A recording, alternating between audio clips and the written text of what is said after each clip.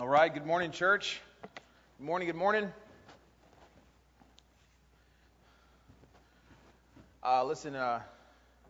Seems I forgot to turn my microphone on during the opening prayer, so I just wanted to start out with prayer again with you, if you don't mind. And before we get into our target verses here in 2 Corinthians chapter 7, quick departure today from our study in Matthew to address some issues going on in the world and in the church around here in America and also the church around the world. And I want to talk to you and speak out of 2 Corinthians chapter 7 and Ephesians chapter 4. But if you would, all I was saying earlier was I was just inviting you in and and thanking you for joining us. And also, if you would, take some time out right now to share this video with all of your friends and everything. That way we can invite people in. That way we can get the gospel message out to as many as we possibly can. But if you wouldn't mind, I'd love to pray with you this morning. God, please help us. Please allow us, Lord, to see where we've gone wrong. Please allow us to see how imperfect we are and how desperately we need you, God. Lord, you've made me blatantly aware of my imperfections, God, even this morning, Lord, forgetting to turn on my own microphone, God. Lord, you've made us aware, you've made me aware of the imperfections, not only of our church here at First Baptist in Aransas Pass, but the church in America and the church worldwide. Our imperfections, Lord, seeking to follow after a holy and perfect God. God, we don't get it right, and I'm sorry that we don't. God, we mess up, and I'm sorry that we do. I want nothing more than perfection for you, God. I want nothing more than glory from your people for you. So, God, I ask that you would invite us into your glory, God. That you would bring us close, God. That as we seem to fall to pieces, God, that you would pick us up and bind us together, Lord. And help us to see that we are bound together in you. Help us to see, Lord, that we are a family. That we are a family of believers all across this earth that seek your glory in all that we do. Help us, God, to love you more than we ever have today, God, to love you more than we love anything or anyone else today. Help us, oh God, to see you in everything, in every part of life, to see your truth, to see your creation and your beauty, the things that you've made, to see them as you see them, God. Help us to see ourselves and all those people around us the way that you see us. And God, help us this morning to understand what you've written, what you've communicated to us, what you've handed down through the ages that pertains to life and godliness. God, help us, Lord. Help us to worship you in spirit and truth here in the preaching and teaching of the word and the reading of your scripture. In Jesus' name, amen. Amen. Thank you, y'all. And we're going to start out in 2 Corinthians chapter 7. Now, I'm going to talk about building up the kingdom of God and building up the church and what that really means. If we talk about building up the kingdom of God, what we have to know is that we're building up one another, okay? Because we are members of the kingdom, as we are members of the family of God, adopted in by the grace of God through faith in Jesus Christ.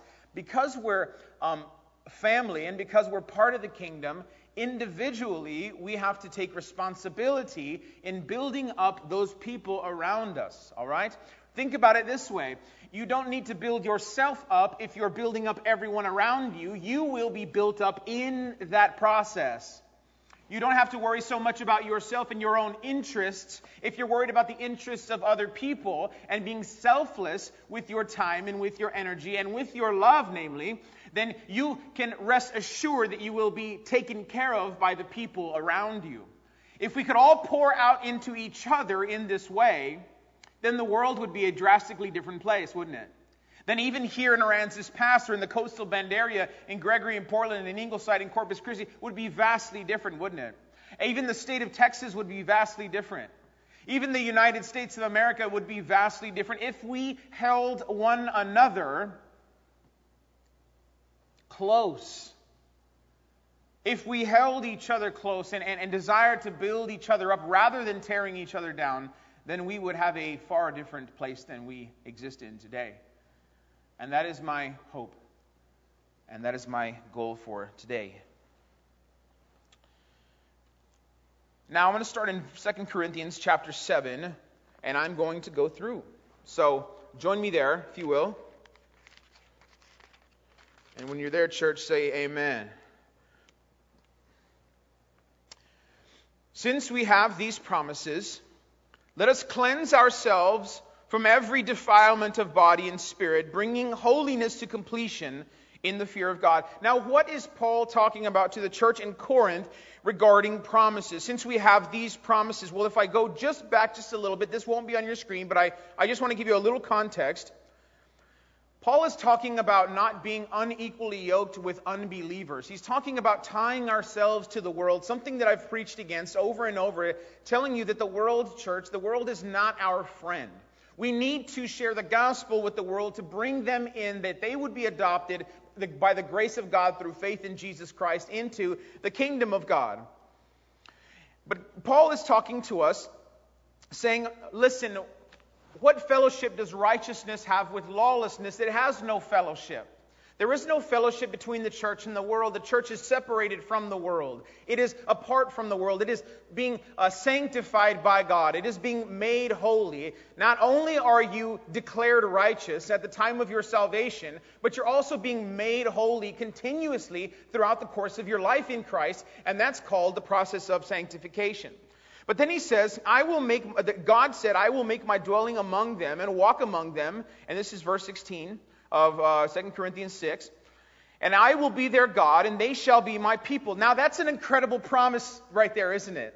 I will make my dwelling among them and walk among them, and I will be their God, and they shall be my people. Therefore, go out from their midst. He's talking about the midst of the world, the unbelievers. Go out from their midst and be separate from them, says the Lord, and touch no unclean thing. Then I will welcome you, and I will be a father to you, and you shall be sons and daughters to me, says the Lord Almighty. Now, if that's the only promise, if those are the only promises that we ever get in all of Scripture, then we would have enough. And in fact, I would argue that we would have more than enough.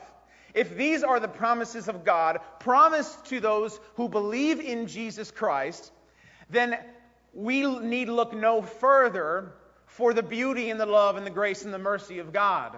Because we know that we are imperfect, don't we? We know that we need help every step of the way. We know that we need help in this life, in this world. And we know that our families need help in this life, in this world. We know that our children, our co-workers, we know that every single person that we drive amongst on the highways of this world, we know that we need help. And because we know that we need help, we should know where that help can come from.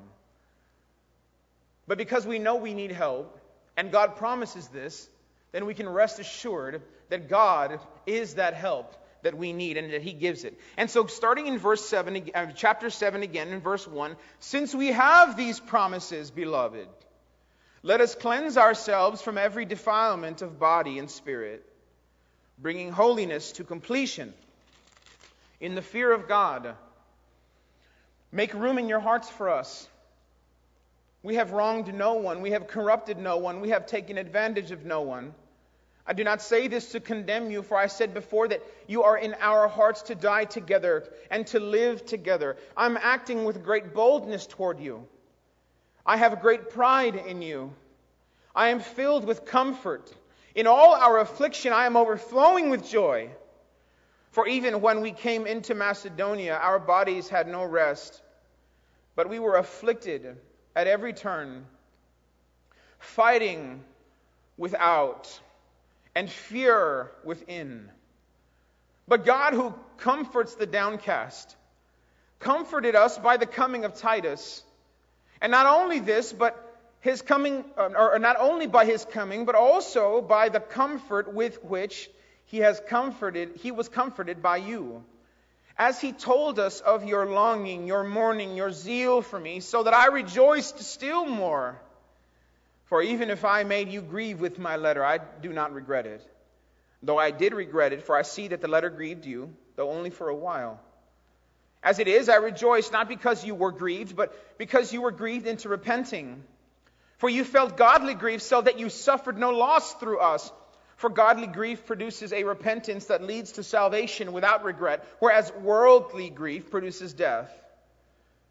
For see what earnestness this godly grief has produced in you, but also what eagerness to clear yourselves, what indignation, what fear, what longing, what zeal, what punishment.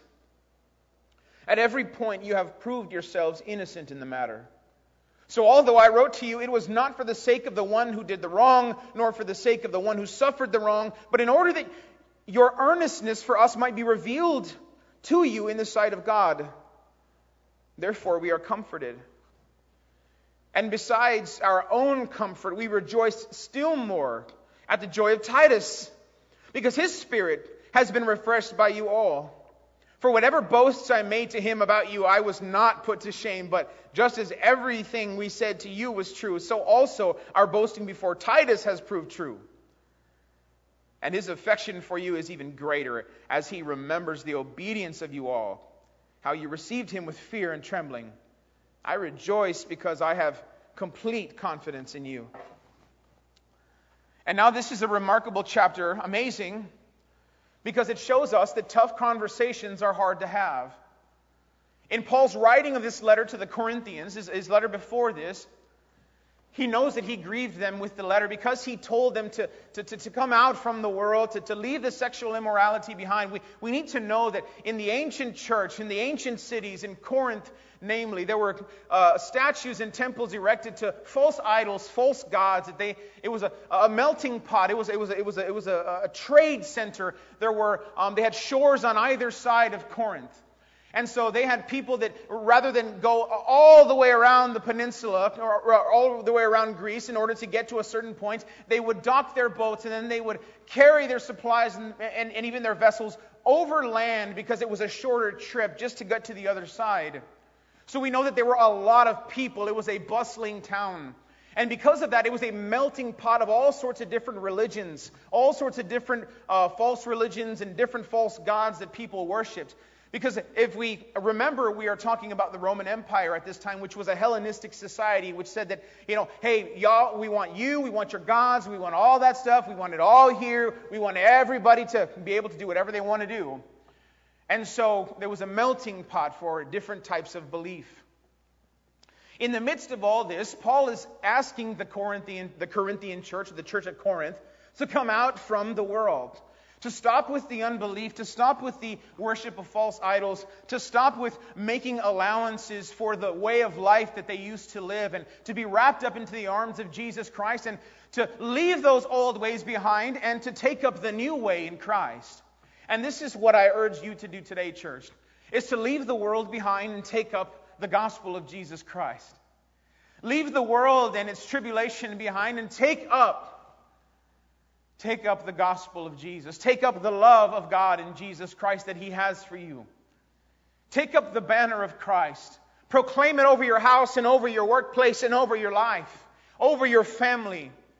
Use it as a hedge of protection for your family that would guard you from everything that the world would throw at you, so that your hope in eternity would supersede any pain that you go through in this world.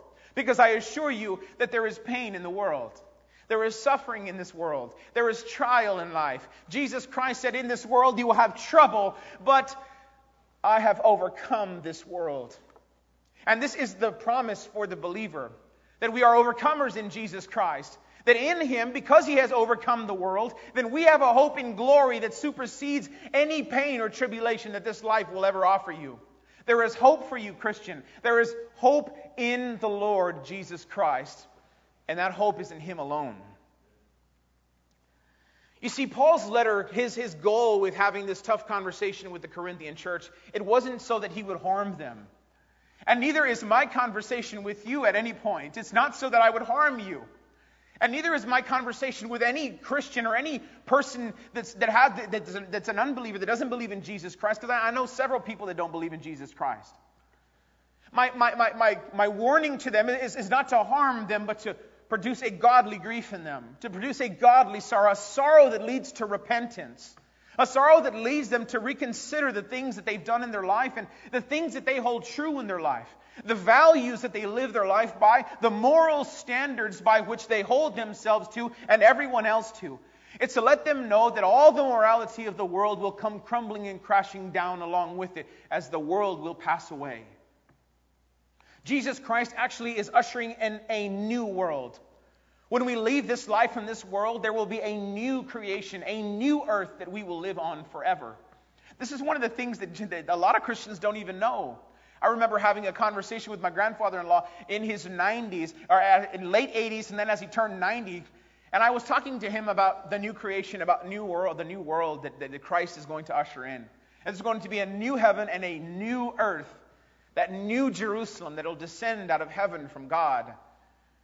And he was overjoyed with it because he was at the end of his life, that's something he could look forward to.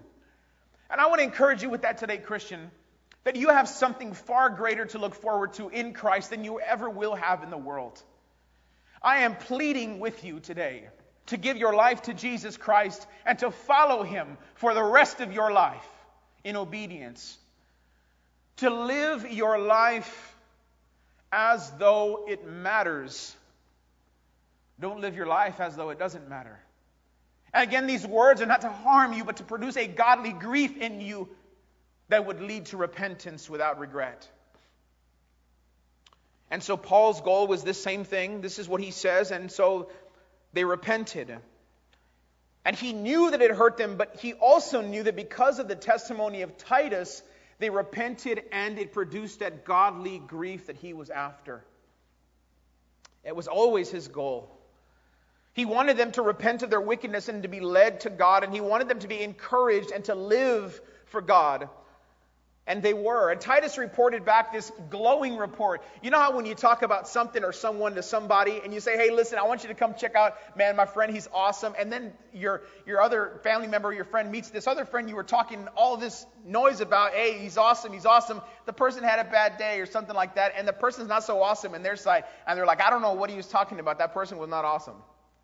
Or you can say, hey man, I want you to check out this restaurant. It's so good. It's so good. And then the people that you recommend the restaurant to, they go to the restaurant, they order, their food's cold, the steak's overdone or underdone or whatever it is. I don't know about people thinking steak's underdone. I don't know about y'all. But anyway, listen, when you go and you have dinner at that restaurant and then all of a sudden you don't have a great experience, you're like, I don't know what you were talking about, man. This restaurant ain't no good. The service was bad. The food was bad. It was cold. I don't know what you're talking about. But what Paul is saying is that he sent Titus to them, and he had a glowing recommendation of that church in Corinth to Titus before he went. And then when Titus comes back, he says, you were right, man. You were right. These people, they're so loving. They read your letters. It made them sad, but it made them think. It made them take stock of their lives. It made them contemplate about what is this life all about really anyway. And because life matters to them, and because Jesus Christ matters to them, they were amazing, Titus tells Paul. And because Paul gets this glowing report, he's like, oh, thanks be to God for this. And so he boasts about them, and he boasts about his confidence in them, because their confidence is in the Lord Jesus Christ, and this is what he's communicating to them. He's saying, listen, don't get swayed by the world. Don't take up the mantle of the world once again. You got to leave that behind. You got to take up the mantle of Jesus Christ. You got to take up the cause of Christ. You got to take up the commands of Christ. You got to take up the things of Christ, the people of Christ, and you got to build each other up. And so Paul is building them up with this letter. Because when it all boils down and we need to have hard conversations with people, we need to know that though it hurts them for a time, it should produce repentance in them if they are believers. But first of all, we need to know why we're having the conversation with them in the first place. Is it just because they upset us because our preferences are different?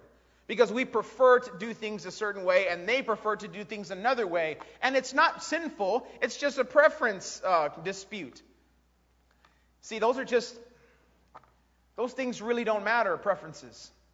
They really don't. In the grand scheme of things, In the kingdom of God, they don't matter. They're not sinful. It's just, I prefer to do things one way. You prefer to do things a different way. I prefer to wear this today. You prefer to wear something different today. Maybe you wish I was dressed different. Oh, well. You know what I'm saying? That's just the way it goes.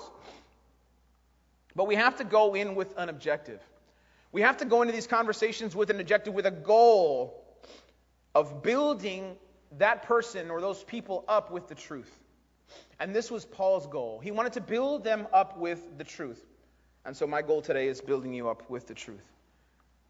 Go with me, if you will, to Ephesians chapter 4 and verse 29.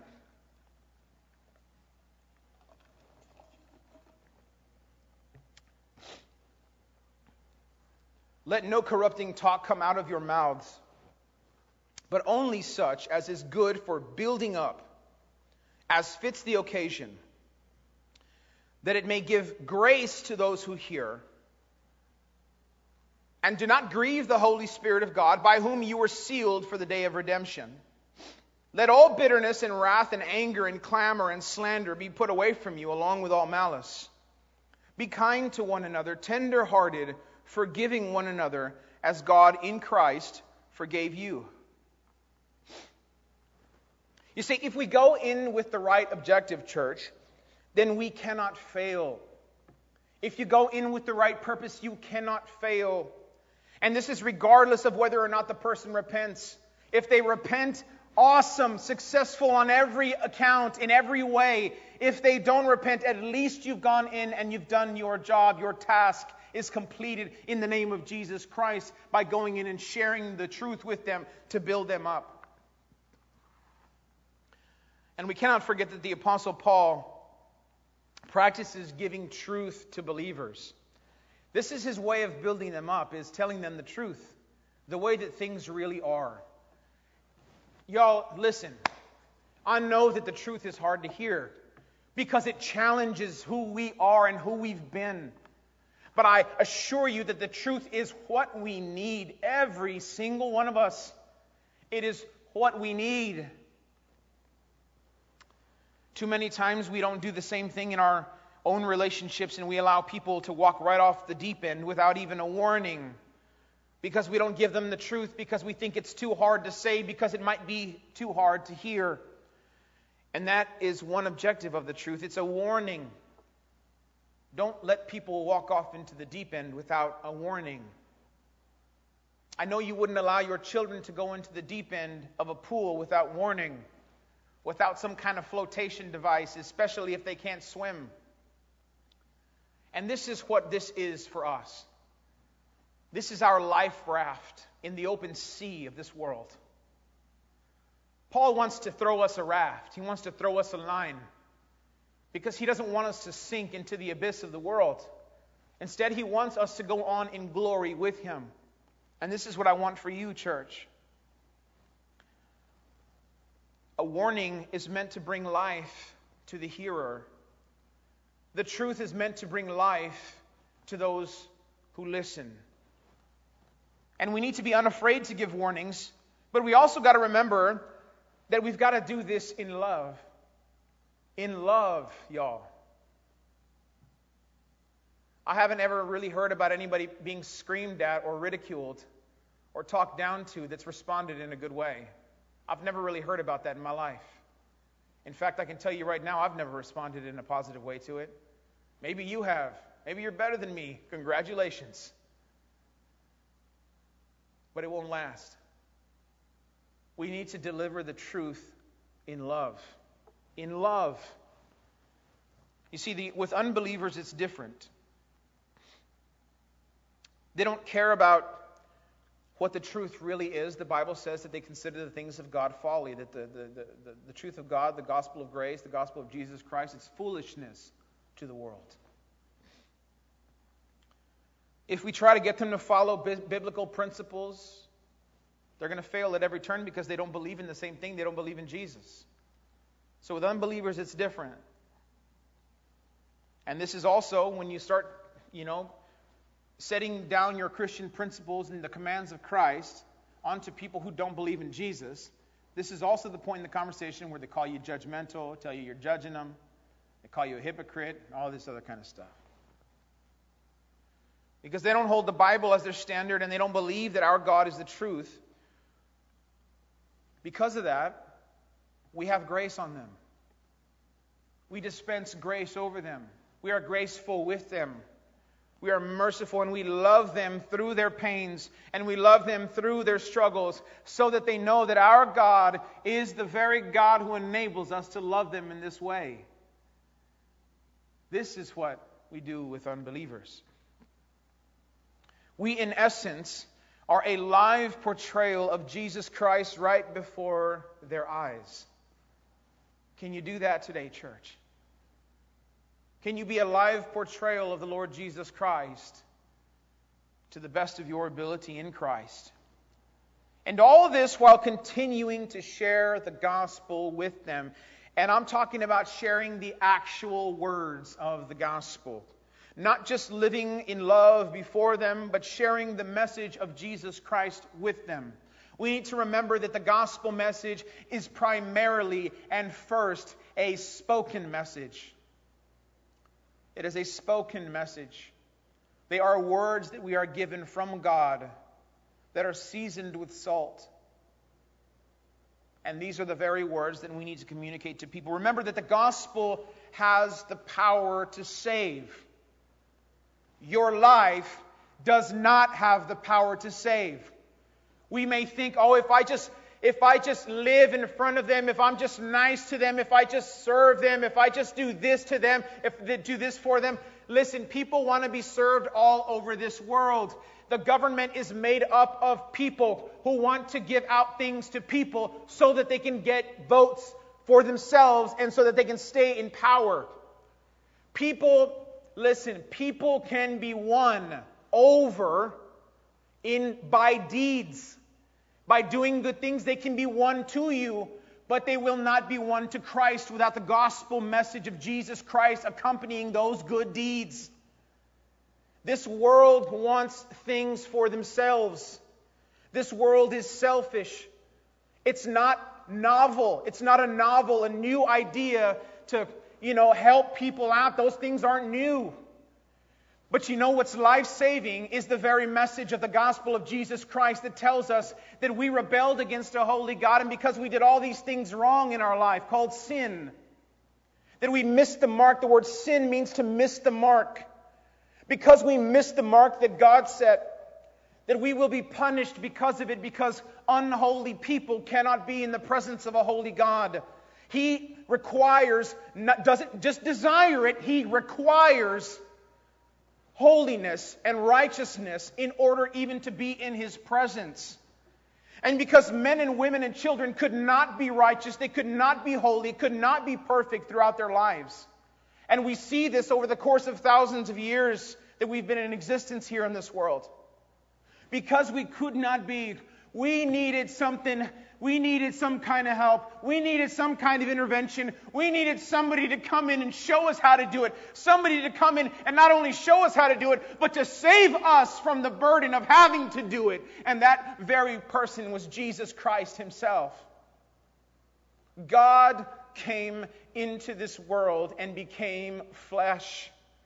His name is Jesus. And He's calling us to Himself, because every single person who believes in Him will not die along with this world, but every single person instead who believes in Him will have life eternally with Him in the kingdom of God. And that is the gospel message, that Jesus Christ did what we could not, that we needed a Savior and He came to save. We need the actual words of the gospel. The gospel has the power. Once you take the gospel message out, there's no power. I don't care how much good you do in this world. I don't care how many hungry children you feed in this world. Without the gospel, there's no power. And let's go back to verse 11 of 2 Corinthians 7. He says, "For see what earnestness this godly grief has produced in you, but also what eagerness to clear yourselves.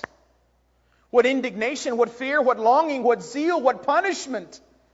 At every point you have proved yourselves innocent in the matter. So although I wrote to you, it was not for the sake of the one who did the wrong, nor for the sake of the one who suffered the wrong, but in order that your earnestness for us might be revealed to you in the sight of God. Therefore we are comforted. I like this part because it's the result. Paul's letting them know that the way that they've lived their lives and responded to the message that he sent is the right response. That's the way to do it. Oh man, when somebody brings an issue to me and I find out that I did something wrong or said something wrong, or man, I said a wrong Bible verse or called it something else, or I don't know what I've done all kinds of things in my life. Said, oh, this is Ephesians chapter 2, this, and all of a sudden it's not. It's like Philippians chapter 2 or something. And I had just a little brain jumble or something like that. Or if it's because I've wronged somebody and made them feel inferior. And I've talked down to somebody when I didn't mean to. And maybe in my flesh in that moment I did mean to, and I acted it out because I didn't keep those thoughts in. I didn't take and hold every thought captive. I let it come out of my mouth, and I've made people feel a way that they didn't want to feel, and a way that I don't ever want them to feel. When these issues are brought to me, and I hope and I pray that when issues like this are brought to you about your own life, that there would be a sort of, this is what he says, it's eagerness to clear yourselves. What eagerness to clear yourselves? Oh, I want to make it right. I want to apologize. I want to do something different. He says, what indignation, what fear? What fear? Why fear? Because, oh God, I don't want the Lord to look down on me and be displeased with me. Because I know who God is and I know what He's done for me. I don't want my mom and my dad on earth to look down on me and be disappointed in me. But a million times more, I don't want God to do this. Because of the fear of the Lord, and I know who He is and what He's capable of. But because of that fear that I have, I can approach Him in confidence, knowing that He says, hey, but listen, have no fear in coming to me. Because He will clear you, and He will clear your name forever in the scrolls of eternity. What indignation, what fear, what longing, what zeal, what punishment. Y'all, we should feel bad for the things that we do, that we say, or that are wrong. When we make people feel inferior or like they're less than, or when we make people feel like,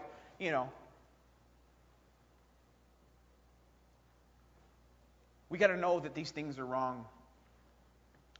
And it should produce in us those feelings of punishment. Where you're just racking your brain, why did I do it like that? God, I'm so sorry. But this is that eagerness that Paul is longing for. And this is that eagerness that we should all be longing for, that we should want to correct our behavior. We should want to correct our speech. We should want it to be seasoned with salt. We should want to be the light of the world.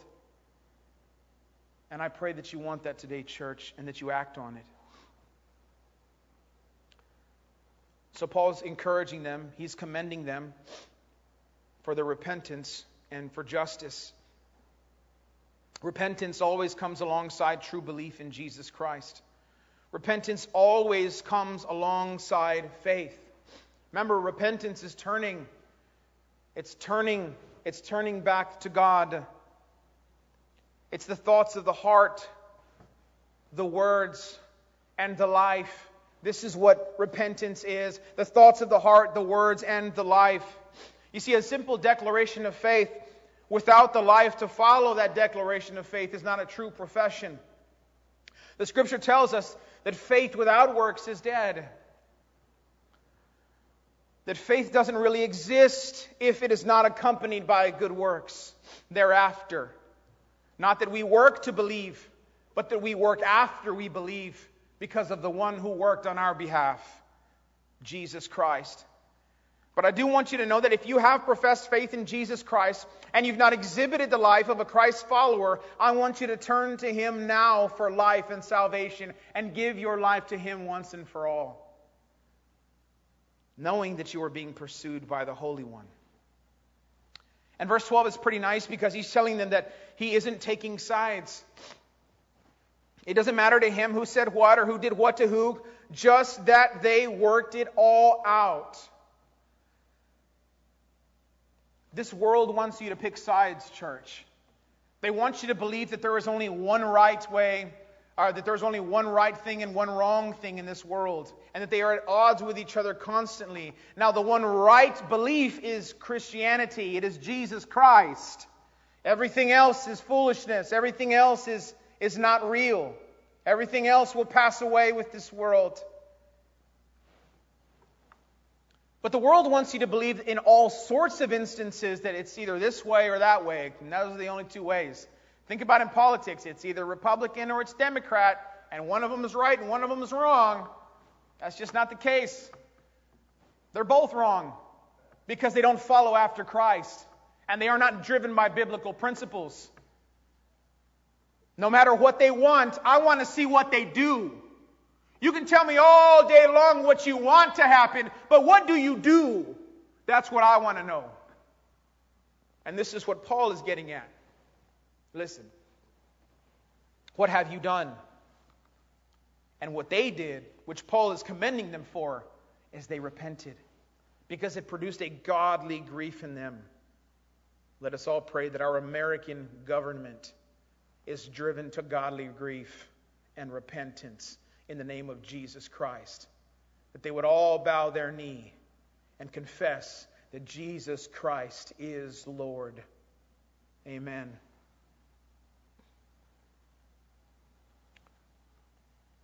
He wrote to them so that in working it out, these Corinthians, they could see for themselves who they really were.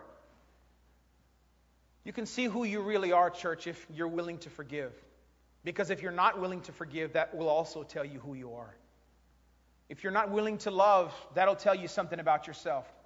But if you are, that should tell you something else.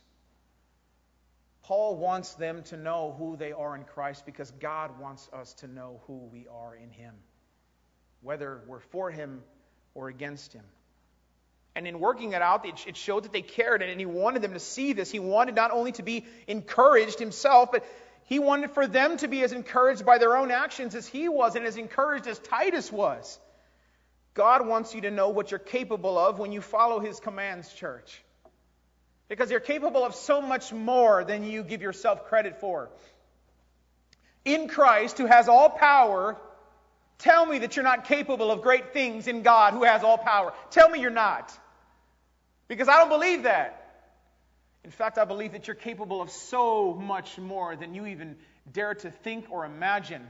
Because of the one who lives in you after you profess your faith in Jesus Christ. Remember, Jesus Christ has overcome this world.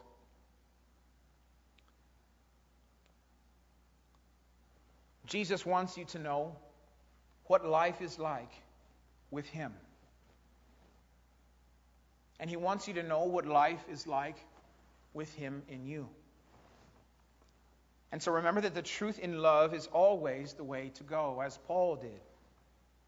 Though it may sting, any reproof and correction, if it's done in love, should produce repentance in the man or the woman of God. And then there is the preference battle that's fought among believers that I mentioned earlier. People who grumble and complain against one another end up tearing each other down. This was dealt with in the early church as well as today. It's not something new, but an old foe. Go back to that passage I mentioned earlier, Ephesians chapter 4 and verse 29.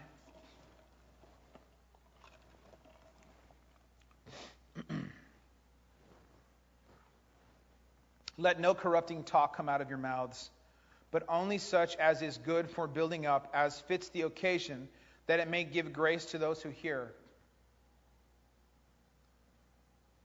Now that's a message for us today, isn't it, church? All the things you see on social media, all the things you see in news ads, all the things you see all over the world going on. Paul's telling us, let no corrupting talk come out of your mouths, but only such as is good for building up, as fits the occasion. No corrupting talk. None. None? I can't even say it. No. I know that they hurt you. I know that they made you feel a certain way. I know that you've been hurt and you've experienced trouble and pain and suffering in life. I know that. Because we all do. But it does not give us license in this world to allow corruption to fester in our hearts so that we speak that corruption. And then we infect all those people who hear that corruption spoken. That's what we do, church.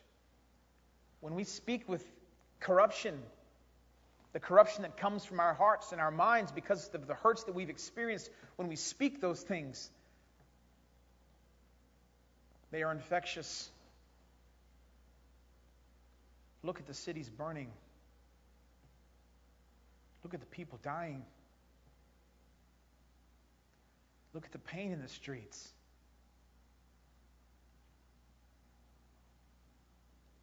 It's because nothing was dealt with in a godly way. And it hurts. But can we build one another up through it? Can we utilize the moment to build up rather than to tear down? Don't get me wrong, all the world systems that are wicked, I want them torn to pieces. But for the people involved in these systems, what about them? Should we just throw them to the wayside, cast them out? Kick them to the curb? No. We've got to bring them in. We've got to share the gospel. We've got to come together. We've got to unify. But we can't do that with corruption coming from our lips. We cannot allow ourselves to be corrupted by the world.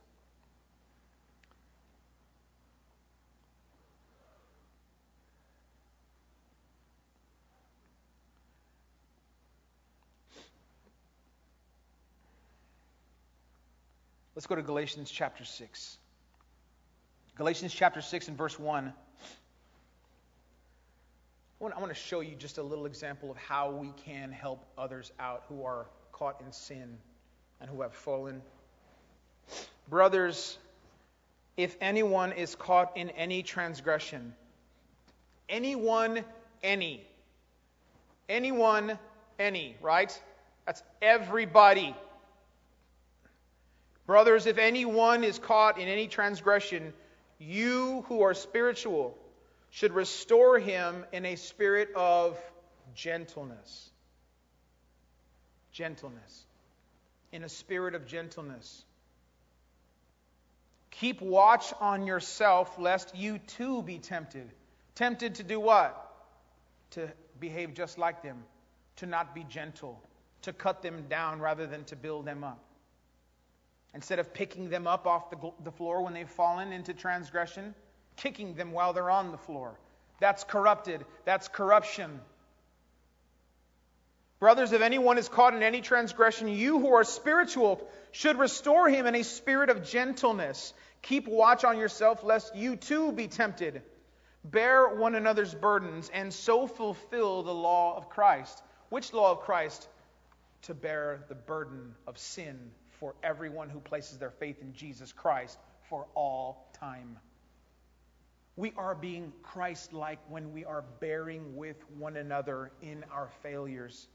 When we are picking each other up, when we are gathering each other in, this is when we are being like Christ. Paul tells us here that corrupting talk actually grieves the Holy Spirit of God. Why? Because it divides the church. And it divides families.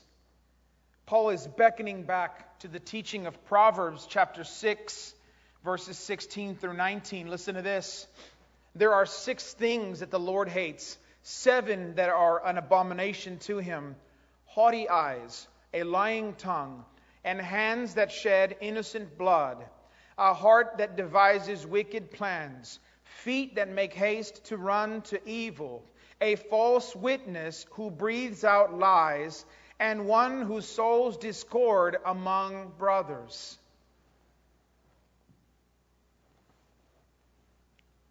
6 things that the Lord hates, 7 that are an abomination to Him. He despises these things. It literally grieves the Holy Spirit. This is what Paul is telling us. He's telling them and us by extension today, remember God.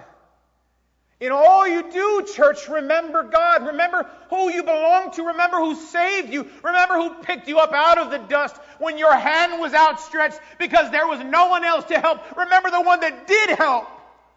Remember God. Remember how He cleaned you up. Remember how He brought you close.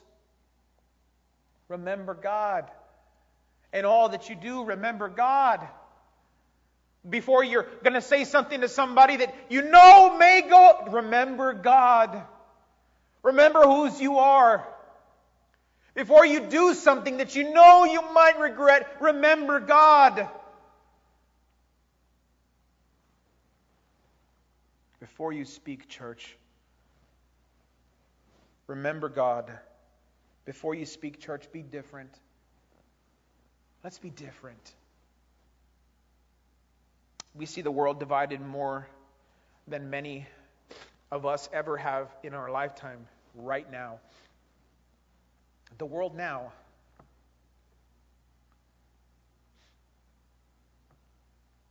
And the corruption that lies in the world now. Yet some in the church want to do the very same thing as the world. They want to throw stones. They've taken up with the Pharisees. I'm here to ask you today, church, who among you is without sin? If you're without sin, then cast the first stone. If not, let's just drop our rocks. And instead of the Pharisees rushing away when Jesus called them to do that, because we're the church and we're different, let's gather in.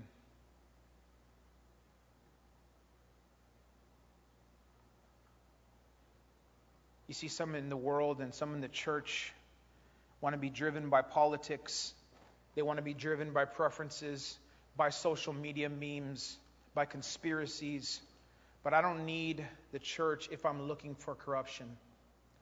I can get corruption in the world, so why would I come to the church if I want corruption? So if you are corrupting the church, you are not part of the church. You are part of the world. And I'm calling you and asking you to repent today of your sin. To be wrapped up into the arms of Christ. To let no corrupting talk come out of your mouth, but only the kind of talk that's going to build people up. I can guarantee you that people will not flock to the church that harbors corruption. Why? Because the church is supposed to be the safe haven. The church is supposed to be the refuge. The refuge for the sick, the downtrodden, the downcast, the outcast, the weary, the hurting, the suffering, the addict, the afflicted, the abused, the abuser. The church is the safe haven for the world that has gone to the world and everywhere else in all of creation for answers, but has not found those answers. At times in people's lives, or for most people, the church is the last place they come. But praise be to God that they've come. Because when they come to the church, they've come to Christ. We're called to be different. This is who we're supposed to be. This is the cloth that we're cut from, the very garment of Jesus Christ Himself, both stained and washed by His blood. This is our garment. Why would the world want our Christ if our Christ were just like the world? It wouldn't, and they would just stay in the world, and I wouldn't blame them, but I tell you that our Christ is not like the world. He is far different. He is far greater. There's no comparison. He's far more loving, and with power and eternity as part of His essence. God is different than the world. It would be like going to see a surgeon, needing him to fix my eyes. I've been wearing glasses my whole life. I can't hardly see. I see everything blurry. I see like with a veil over everything. Everything's foggy. Everything is blurred. I can't make people's faces out without my glasses on. I can't hardly even read these words without my glasses on. If I would go to a surgeon and ask him to fix my eyes, and then after having the surgery, after everything, the build-up, the hope, the desperation, wanting him to fix my eyes, coming out of the surgery, and after him taking the bandages off my eyes and saying, "Look in the mirror, can you see yourself?" And all I could see was blurred, faded, the same things as I've seen before. I would never go back to that doctor. In fact, I would tell him he's a fraud. He's a phony. He didn't heal me at all. He took my money, but he didn't help me. All of the hope lost. This is what it's like to have a corrupted church in America. Why would we call people to corruption? Instead, let's be different. Let's call people to Christ. And let's help build people up. So I'm here today warning you against this corruption and give grace to unbelievers while you share the gospel with them. Pursue them in love. Don't pursue them with malice. We need to fight, church. We need to fight to stay together in a world where the enemy will play at your emotions. He will play at your feelings, your weaknesses and preferences to try and divide the body of Christ. Don't let him do it. The Bible tells us if we resist the devil, he will flee. So resist him with the very word of God. Hearkening back to Luke 4, Matthew 4, Jesus Christ in the wilderness being tempted by Satan himself. This is what has caused rifts in the church, denominational splits, and even death in the history of the church worldwide. An example of corrupting talk in the Bible is the grumbling and complaining spirit. Grumbling in the Greek means to groan, to sigh, or to think or speak negatively about someone without biblical cause. Without biblical cause. It's actually the opposite of love, which is why the Bible says that it's a sin. It's not loving. Now, in life, we grumble and complain over just about everything, right? Everything that either makes us uncomfortable or that we aren't used to or that we just don't like. Truth is, we're grumblers and complainers, a lot of us. But Christ didn't call us to live this way. Instead, He called us to live peacefully with all people. Romans chapter 12 and verse 18. Listen to this. If possible, so far as it depends on you, live peaceably with all. It's awesome. Yes, Lord, give me more of this. And Hebrews chapter 12 and verse 14 and 15. Strive for peace with everyone and for the holiness, without which no one will see the Lord. So without holiness, you will not see the Lord. Thanks be to God in Jesus Christ that He is our holiness. Verse 15, see to it that no one fails to obtain the grace of God, that no root of bitterness springs up and causes trouble, and by it many become defiled. Are you bitter today? Are you bitter about something that happened in your life? Are you harboring a resentment? Has it parked on your shores? Are you giving it cover? Are you guarding your resentment? I'm asking you today, church, and pleading with you to give it to God and to forgive as the Lord Jesus Christ has forgiven you. You see, the Bible has quite a lot to say about grumbling and complaining. Too often, preferences cause Christians to cannibalize each other and make unity and love expendable. Negative criticism comes too easily when the Bible urges us to build each other up. Negative criticism of someone else who seeks to serve the Lord is unfair, it is unwarranted, and it is ungodly. In James chapter 5 and verse 9, James tells us, do not grumble against one another, brothers, so that you may not be judged.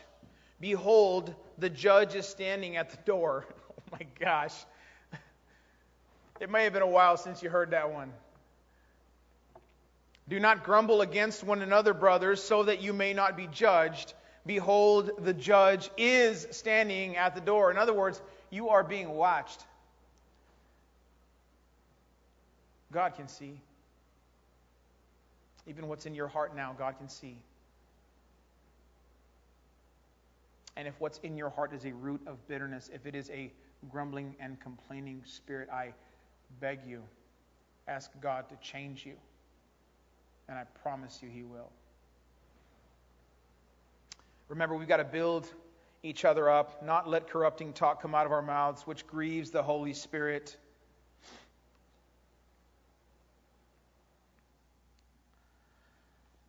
Honestly, when I'm grumbling and complaining about something or somebody, you know what it makes me realize is it makes me realize what a wreck I am and how much I need the Lord. It really does. And that's why I understand the words of Paul in 2 Corinthians 7. He's talking to them, he's saying, listen, what indignation, what zeal, what punishment. Like, I get that. I understand it. Because in my own time with the Lord, I ask Him, Lord, show me where I'm wrong. God, help me, God. Help me. I ask God to bless me with wisdom, to show me what's right and what's wrong, to show me what He wants for me, what the truth is, and where the lies exist. I am in deep prayer about this with God daily. And He shows me how wrong I am all the time about all sorts of stuff, even things in my own home.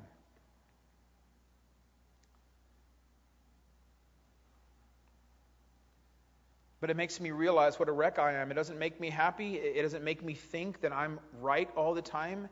Instead, it makes me realize that I'm sinning while I do that. Folks, we should handle all things with the Word of God. Nothing more, nothing less. The Word of God. The Word of God. The Word is enough. 2 Timothy 3:16 and 17 says this, all Scripture is breathed out by God and profitable for teaching, for reproof, for correction, and for training in righteousness, that the man of God or the woman of God may be complete, equipped for every good work, so that you could be ready to work and wring out your life for the gospel. Work and be ready, train you, teach you what's right, give you wisdom from heaven. The Word of God, all Scripture is breathed out by God. And it'll help you with everything you need. We need to have a scriptural basis for our grievances and also for the healing in those times. We see examples of this with Jesus and the Pharisees and in the letters of the apostles. So don't look to the world to handle the issues that you face in your family, church. Don't look to the world for that, because the world ain't going to help you. Look to God. He is the help that you need. Don't look to the world to handle the issues you face at work or while you're out at the mall or while you're driving. Learn to live with God in relationship through following what He has given you to live by in His Scripture. Keep your conversation with God open and let Him into every aspect of your life. Colossians chapter 3, starting in verse 12, I want to close with this. Oh, this is so encouraging to me.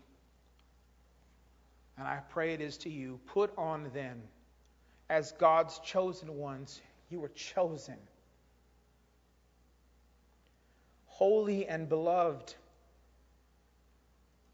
What are we to put on? Compassionate hearts, kindness, humility, meekness, and patience, bearing with one another, and if one has a complaint against another, forgiving each other. Yes, God, as the Lord has forgiven you, thank you, Lord, so you also must forgive. And above all these, put on love, which binds everything together in perfect harmony. With love underneath it all, church, you will never go wrong if that love is the love of Christ given to you through His grace. Let's pray. Lord, I lift your name on high today. I love to sing your praises. God, I ask you, Lord, to forgive me, Lord, where I've fallen short. Lord, I ask you to forgive all of us, Lord, all of us here, all everybody watching. Lord, forgive us where we've fallen short. Help us, God. Help us to know, Lord, what's right and what's wrong. Help us to know you, Lord, in a deeper way than we ever have before. Help us, God. Alleviate the fear and the anxiety within our hearts, God. And draw us in. And help us, Lord, to build one another up with the truth of God. And help us to be built up in the truth of God and to receive the truth of God in love. In Jesus' name, amen.